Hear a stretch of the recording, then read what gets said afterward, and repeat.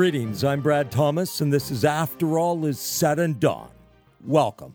After all is said and done, then we will know, won't we? But perhaps we can know now, if we choose to.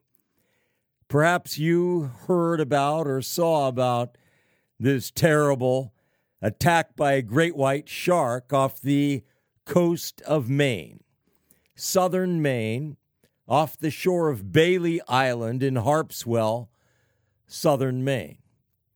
A woman from New York, 63 years of age, a lovely woman, Julie D'Imperio Holowach, was slaughtered by this great white shark.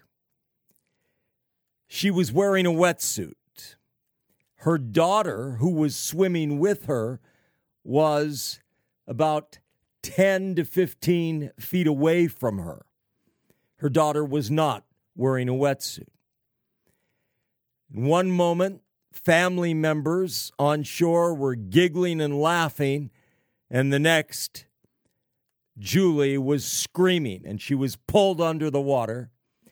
The daughter managed to get to shore and screamed for help, and kayakers braved the waters, the shark-infested waters, in this case infested by one great white shark, to get to Julie. And they brought her to shore, and she was pronounced dead on the beach by EMS. First responders. What's wrong about this scenario? Really, at the root, what's wrong about it? I mean, besides how horrific, monstrous it is,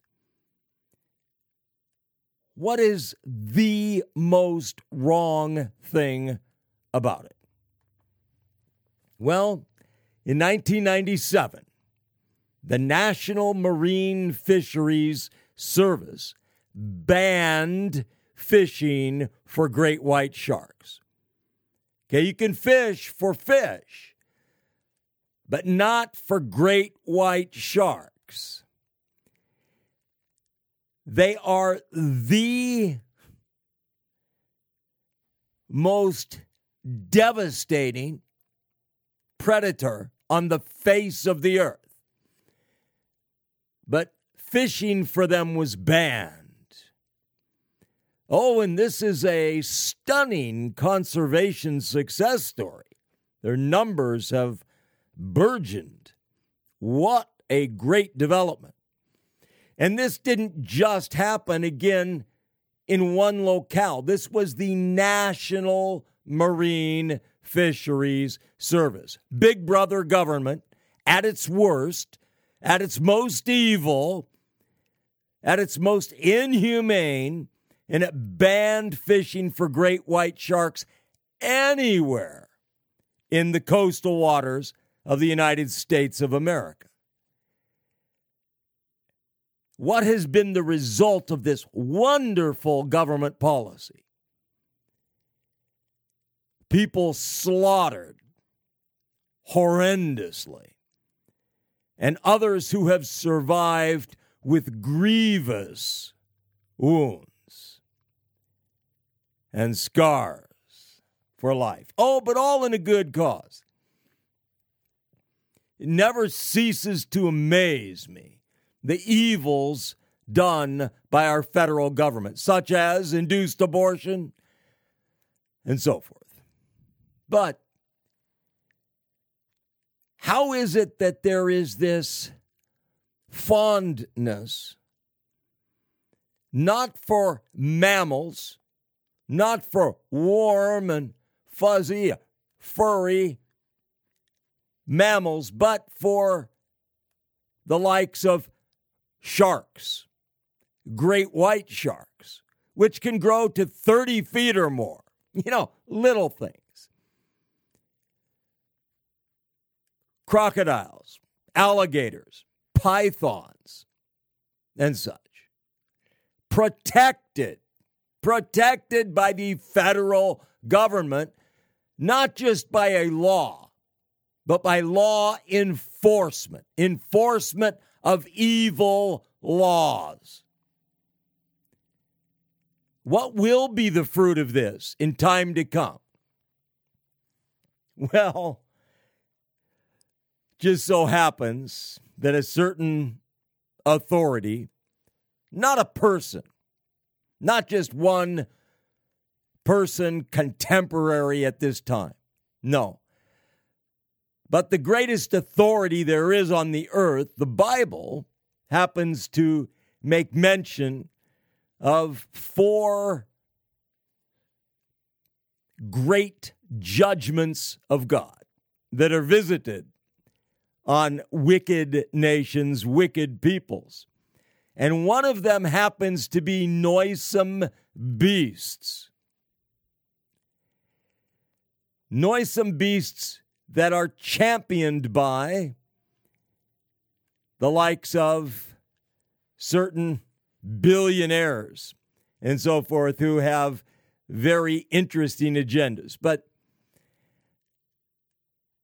the truth is, the reality is, there will be greater loss of life in time to come directly due to noisome beasts, including the likes of great white sharks. And the personal tragedy of this precious woman, that is in and of itself just so terrible. But multiply that many, many, many times here in the United States and around the world. But, no, you can fish for tuna, you can fish for salmon, you can fish for trout, you can fish for all manner of other fish. But again, let's not mistake sharks with mammals like bottlenose dolphins, all right? Sharks, alligators, crocodiles, which are protected in Australia, among other places, have to protect such as that. Pythons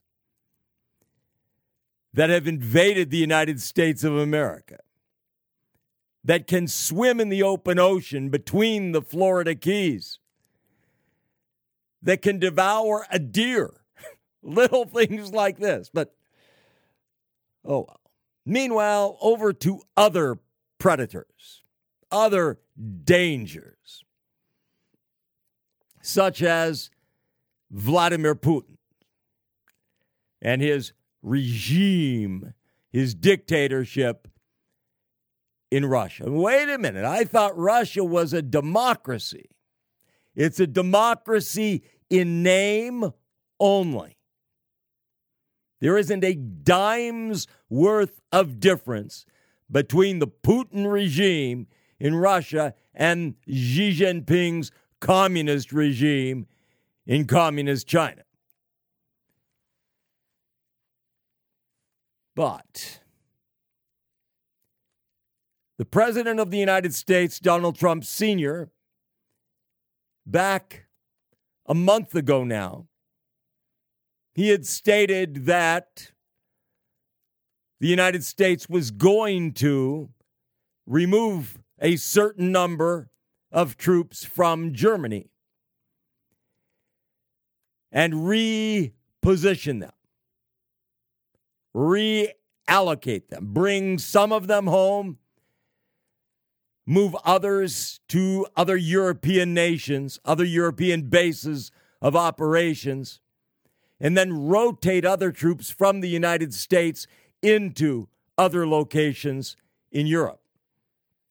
And that this was motivated chiefly by Germany's failure to pay a fair share towards NATO costs. Its persistent refusal to do so.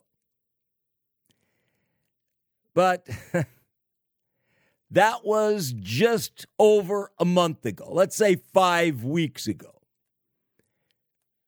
And that was at the time that he met with Polish President Andrzej Duda, who was the first foreign dignitary to visit the United States of America, to visit the President of the United States of America in a good long while, since this coronavirus COVID-19 pandemic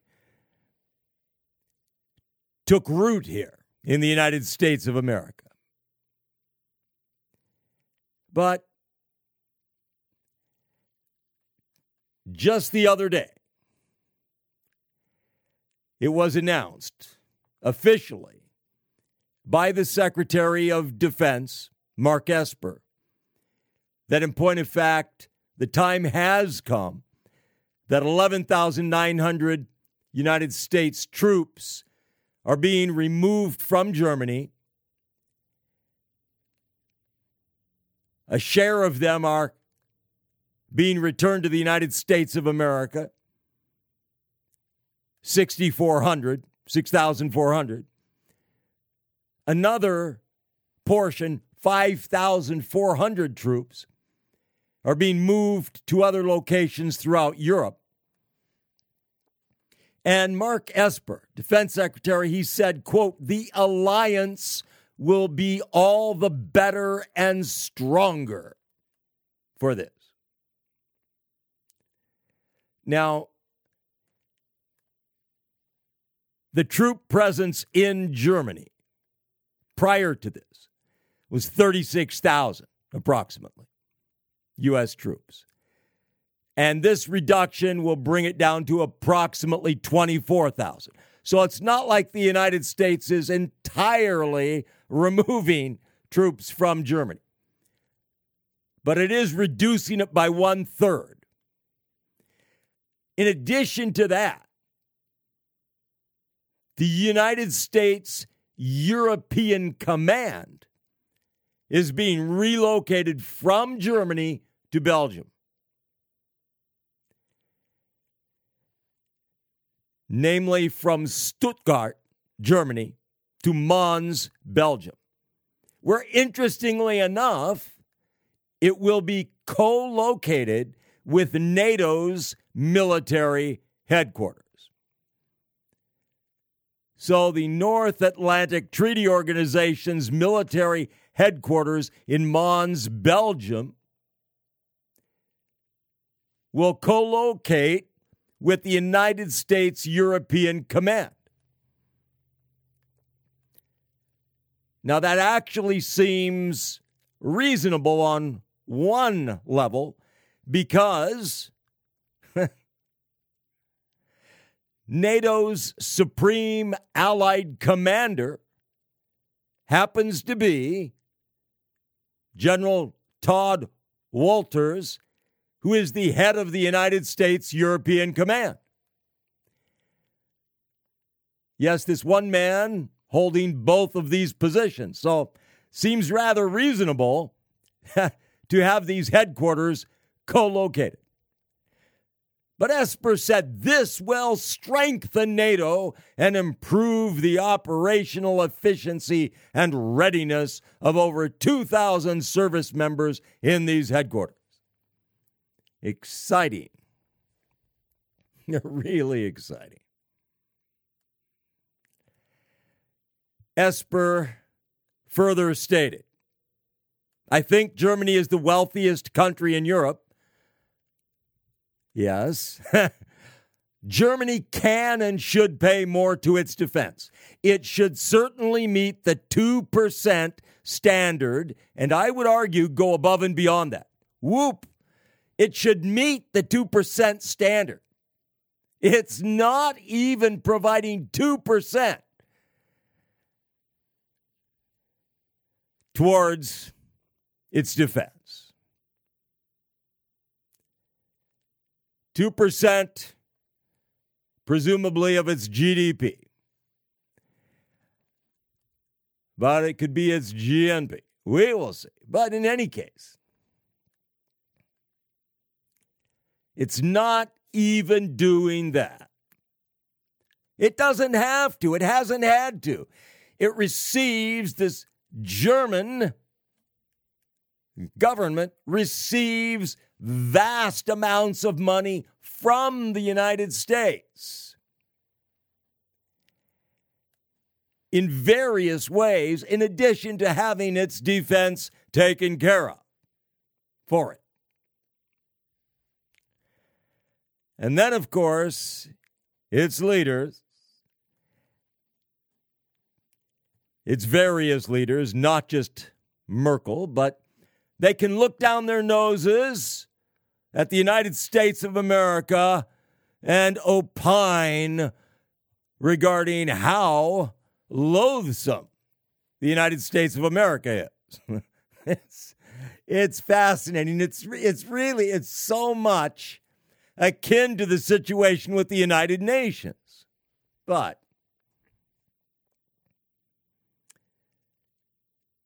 Esper went on to say, I've said that very publicly. I've said that very privately to my counterparts, as well as about the importance of NATO and the alliance sharing the burden so we can all deter Russia.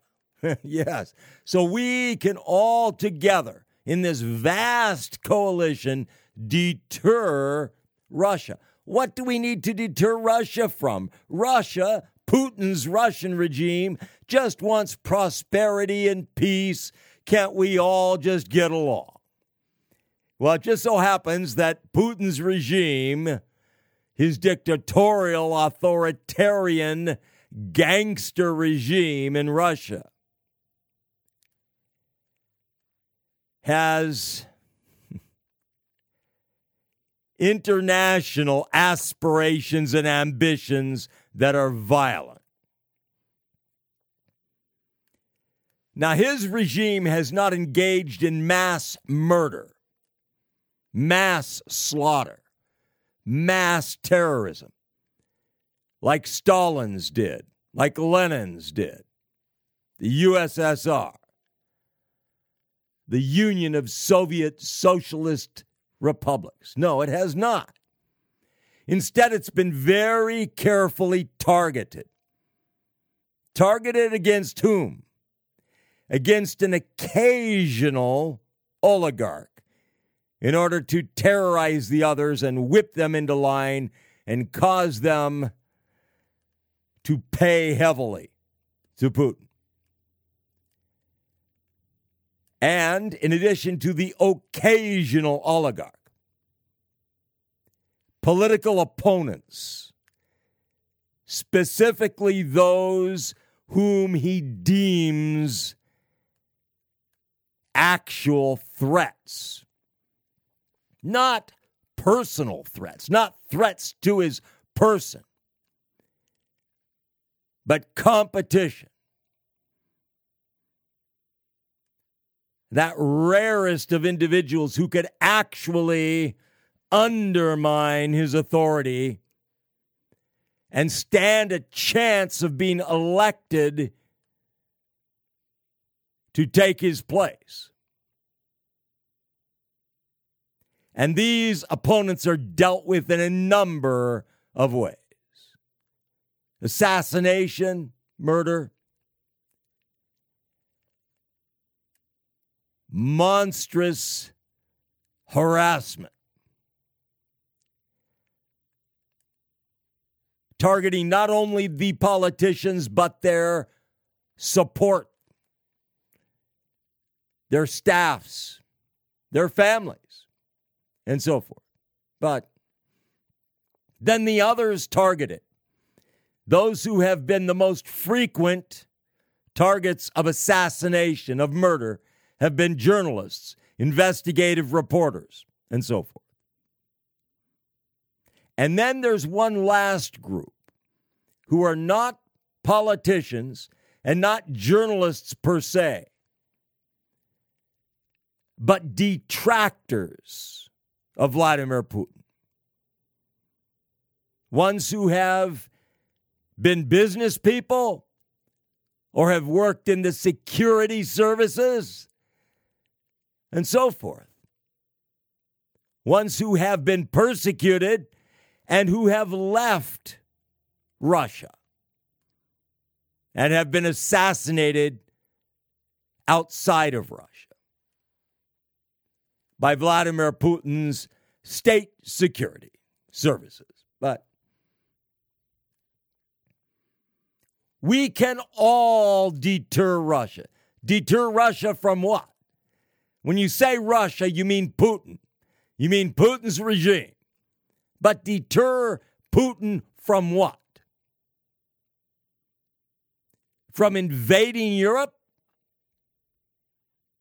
From threatening the UK and the United States of America after having invaded Europe, occupying Europe? Well, that's one thing.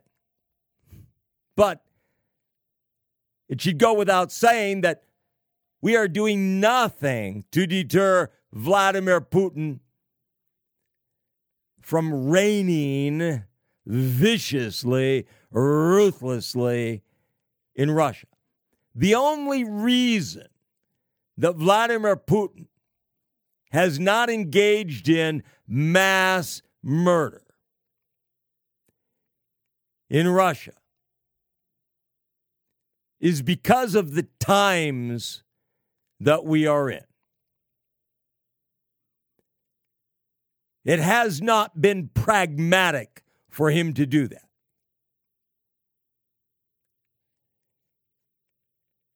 He has been able to accomplish his ends without doing that. But that's not to say that isn't in the future.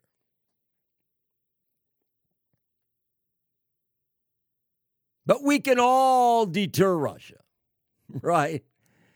We can all deter Russia. Meanwhile, concerning this redeployment, if you will, of U.S. troops, some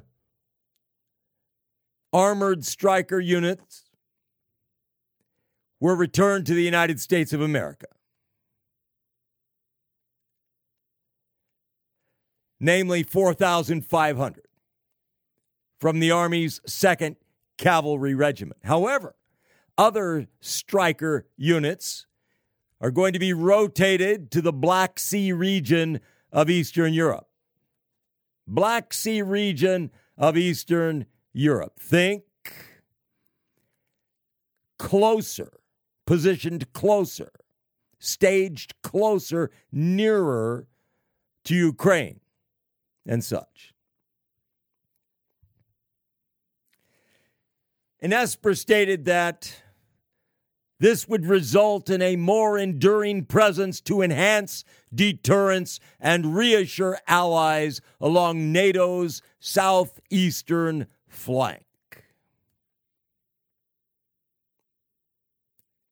Southeastern flank. Romania. And again, Ukraine, Georgia, and so forth. That area.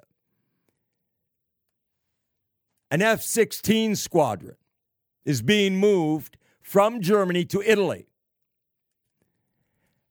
and will be joining other F-16 units there. And finally, and importantly, there is going to be location of the Army's brand spanking new 5th Corps headquarters located in Poland. So, what does all of this really mean? You know, what does it really mean? Well,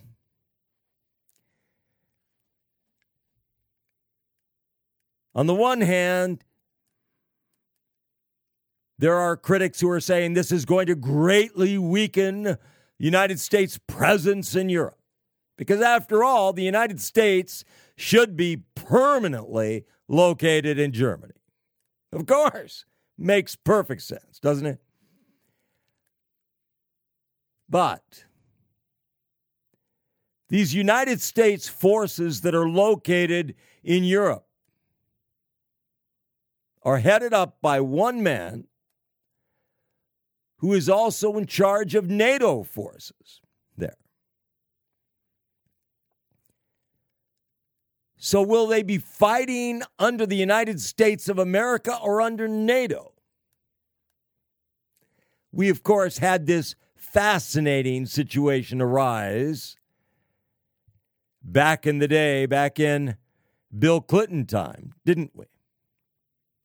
U.S. troops serving under NATO instead of under the United States of America. Who needs national sovereignty? Who needs national identity? Who needs national autonomy? Certainly not us. We are advanced and we are enlightened, and we know that we really should just be part of an international group, an international force, an international confederacy. Much wiser, much more wonderful.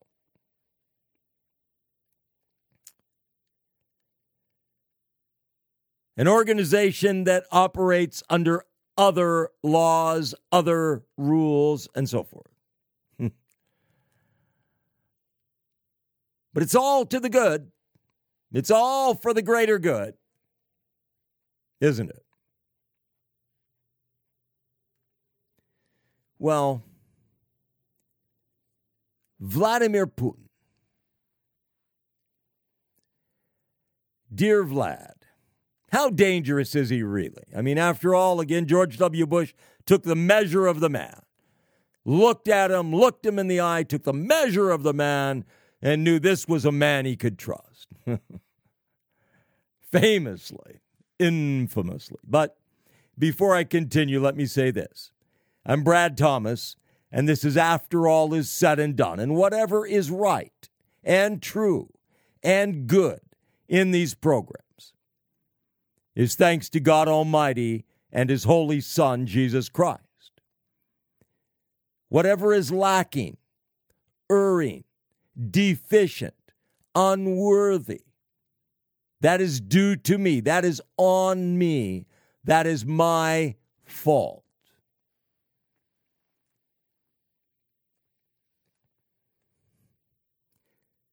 But back to Vladimir Putin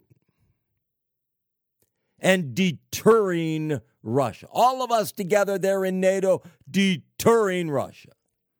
As if Russia single-handedly is going to take on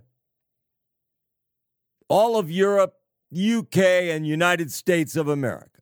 Is that what's going to happen? Really? Do you really think that? Not the vast Soviet Union empire, but Russia, the Russian Federation. What nonsense. Thugs, gangsters. It's not that they will never act alone. If they are armed, heavily armed, they will strike individuals, preferably elderly people, children, females, and so forth. But if they have to, if push comes to shove, they will.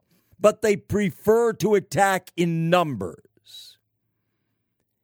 They prefer overwhelming force, shock and awe.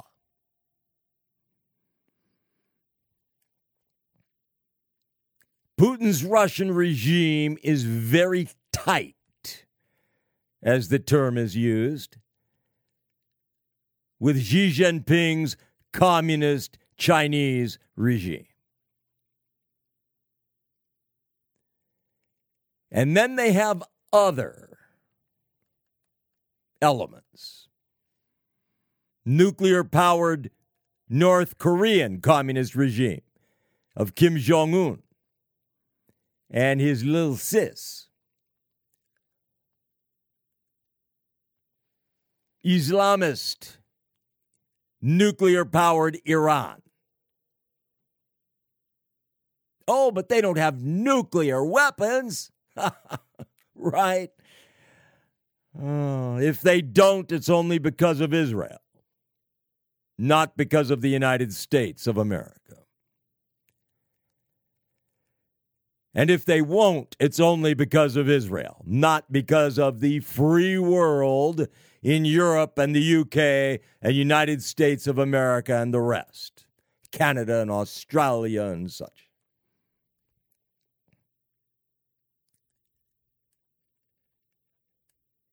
And nuclear-powered, nuclear-armed Pakistan.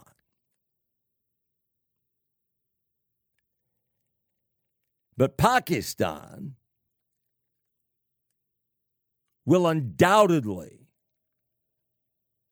be used to attack India. Oh, I know. Communist China, the Communist Chinese regime is supposedly so anti-Islam. No, not really. They don't want Islam encroaching dangerously in communist China. But they are altogether in favor of Islamist regimes attacking the United States of America, Europe, India, and so forth, and Israel.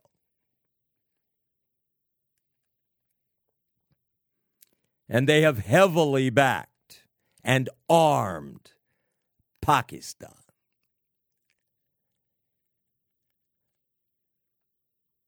And then there are others who supposedly are United States of American allies and are being persecuted by communist China. You know, the likes of communist Vietnam, communist Laos, communist Myanmar or Burma, Myanmar,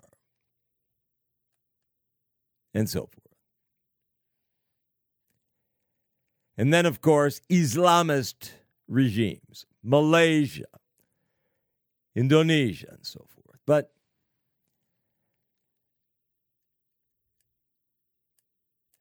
when attacks come from these superpowers, communist China and Putin's Russian regime, they will be in concert with one another and using and manipulating these other vital allies, if you will. Oh, but we can deter Russia. All of us together, we can deter Russia.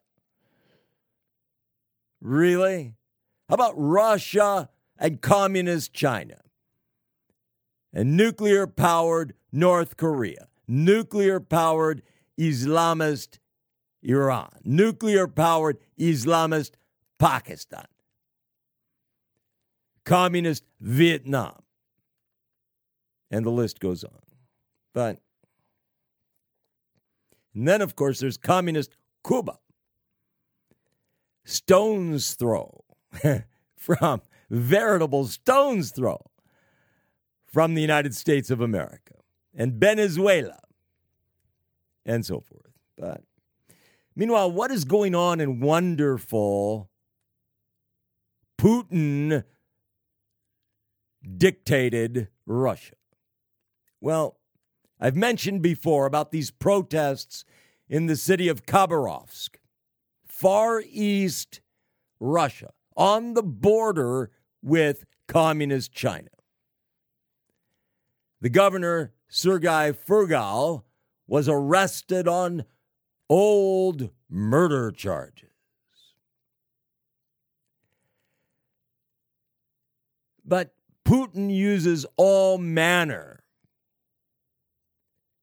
of such things, claims of crimes, claims of corruption and whatever, against his enemies, exactly the same as the communist Chinese regime does against Christians, Christian pastors, Christian evangelists, Christian national missionaries, all the way down to Sunday school teachers and nursery care attendants. The same charges: corruption, fraud, espionage, murder. He's gotten away with this. Putin has gotten away with this. The communist Chinese regime has gotten away with this. Going all the way back, in the case of the communist Chinese regime, back to Mao Zedong. In Russia, all the way back to the inception of communist power. The same tactics have been employed. Always the same.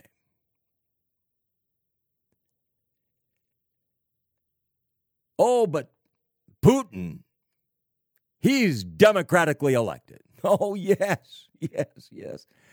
About that. Well, there is exactly one strong opposition leader in Russia. One national figure, Alexei Navalny. There have been others, but they've been eliminated. Alexei Navalny, 40-something, like 40, 41, 42 years of age. His, what you might call political party, which it's actually not, but that still is the best way to describe it, Navalny's Anti-Corruption Foundation, with the initials FBK. Like Family Burger King, FBK. But his Anti-Corruption Foundation has been monstrously persecuted by Putin's regime.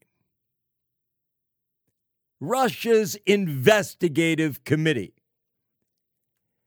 has been conducting searches, violent searches, at FBK offices in 30 locations across Russia, using masked riot police, seizing all documents, all electronic components, of course, never returning anything. This has been going on for a long time. Additionally, there were raids of the same kind made on 200 other locations of theirs. All of this to stop Navalny from being elected.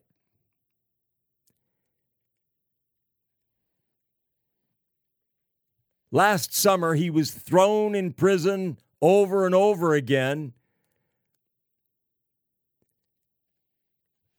And he was imprisoned for purportedly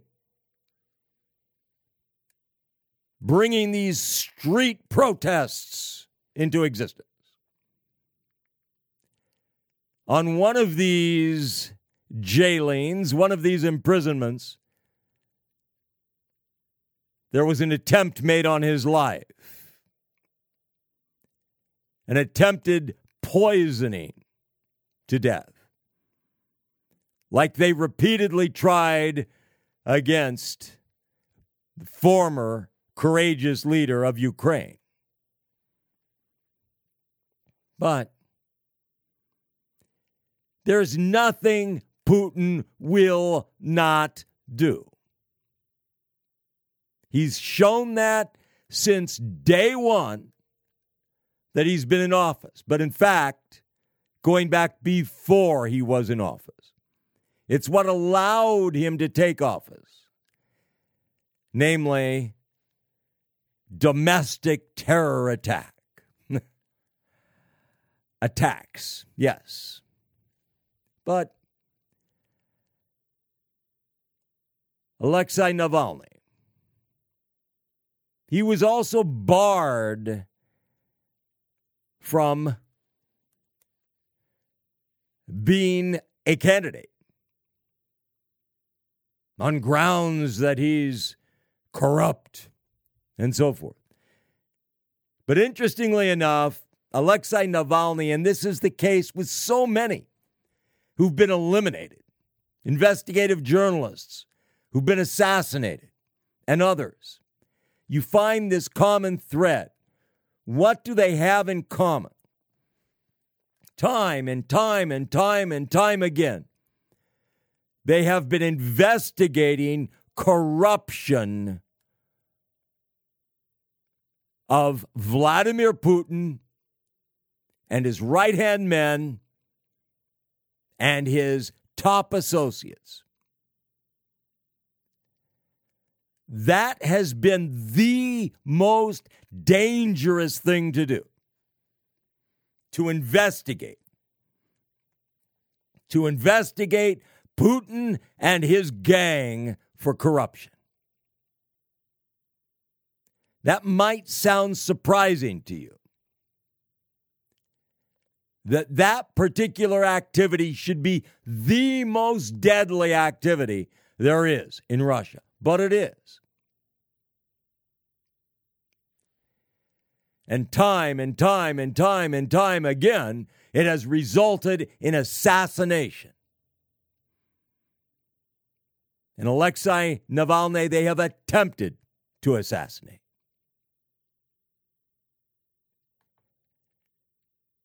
But Alexei Navalny, he stated the following: all autocratic regimes come to an end. He's an optimist. And what you find with the overwhelming majority of these who, like Alexei Navalny, have opposed the corrupt, illegitimate, fraudulent government by Vladimir Putin. You find that they're not typically Christians,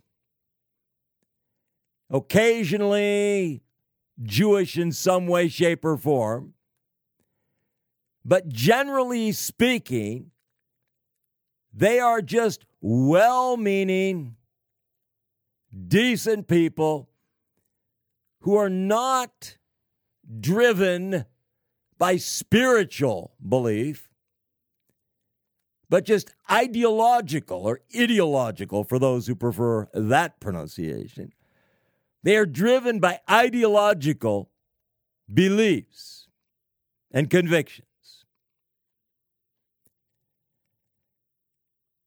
And they insist on waging a pacifist war against vicious, ruthless, murderous destroyers headed up by Vladimir Putin.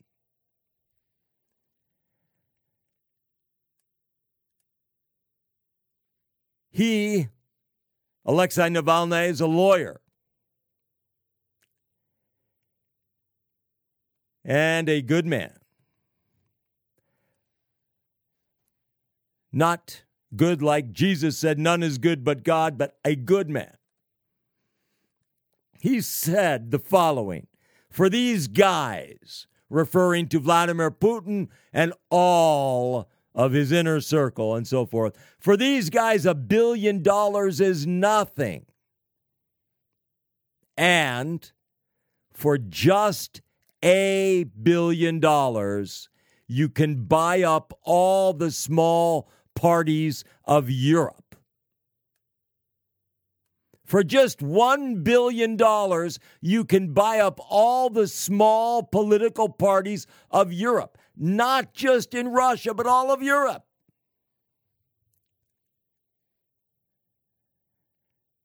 But he's been attacked over and over and over again one way or another. And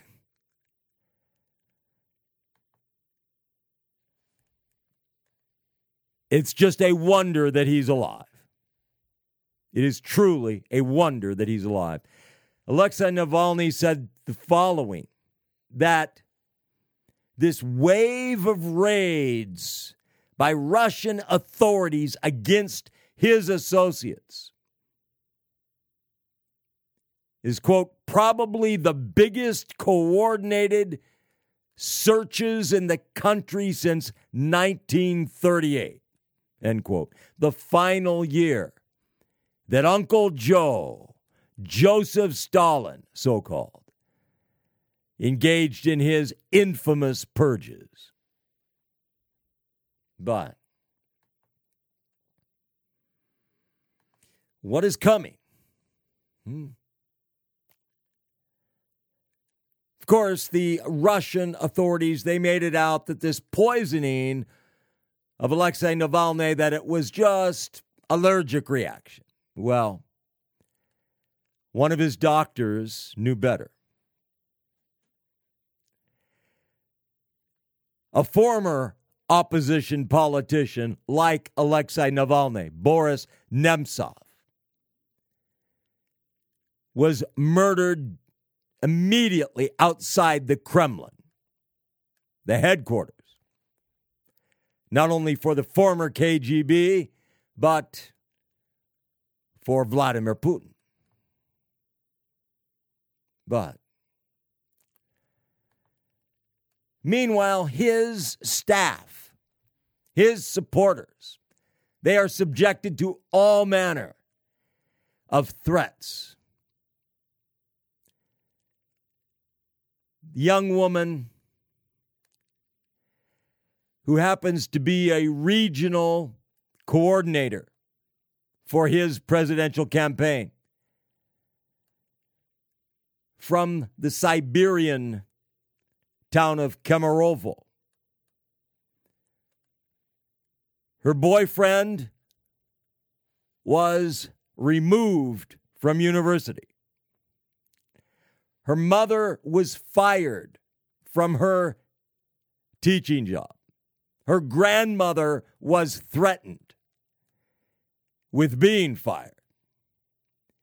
Furthermore, notices were made up showing this young woman, Ksenia Pakumova's picture.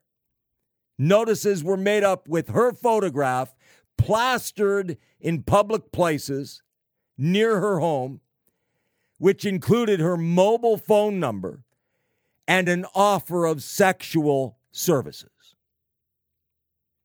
This is the kind of evil that Vladimir Putin resorts to. This young woman is just a regional coordinator for Navalny's presidential campaign.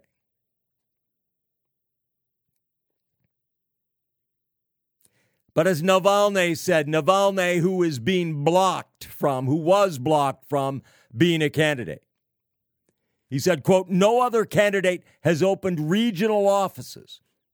No other candidate is properly campaigning. How can you have real elections without the only candidate who is campaigning? End quote. No opposition is permitted. Meanwhile, since the beginning of his campaign last year, members of his campaign staff had been jailed for more than 2,000 days en masse and fined more than 10 million rubles.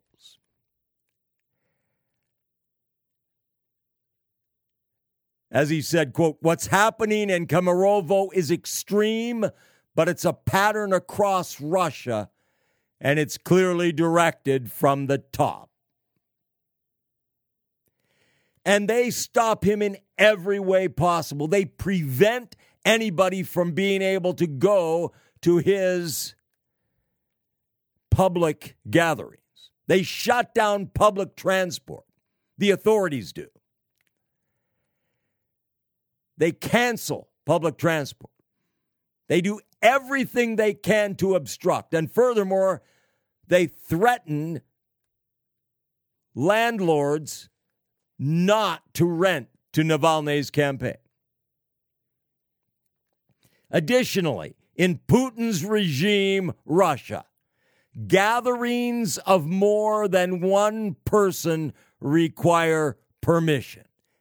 You heard that right. This is before the pandemic. This is a year before it. Gatherings of more than one person require permission from the authorities. And guess what? They only give permission to those who are on their good side.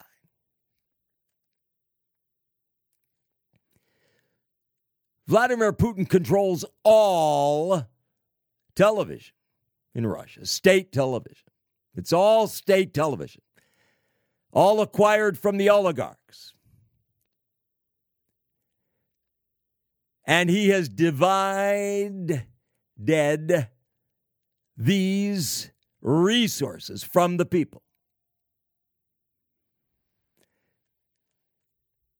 Meanwhile, the likes of Alexei Navalny, Boris Nemtsov, the late Boris Nemtsov, not a chance of getting on television.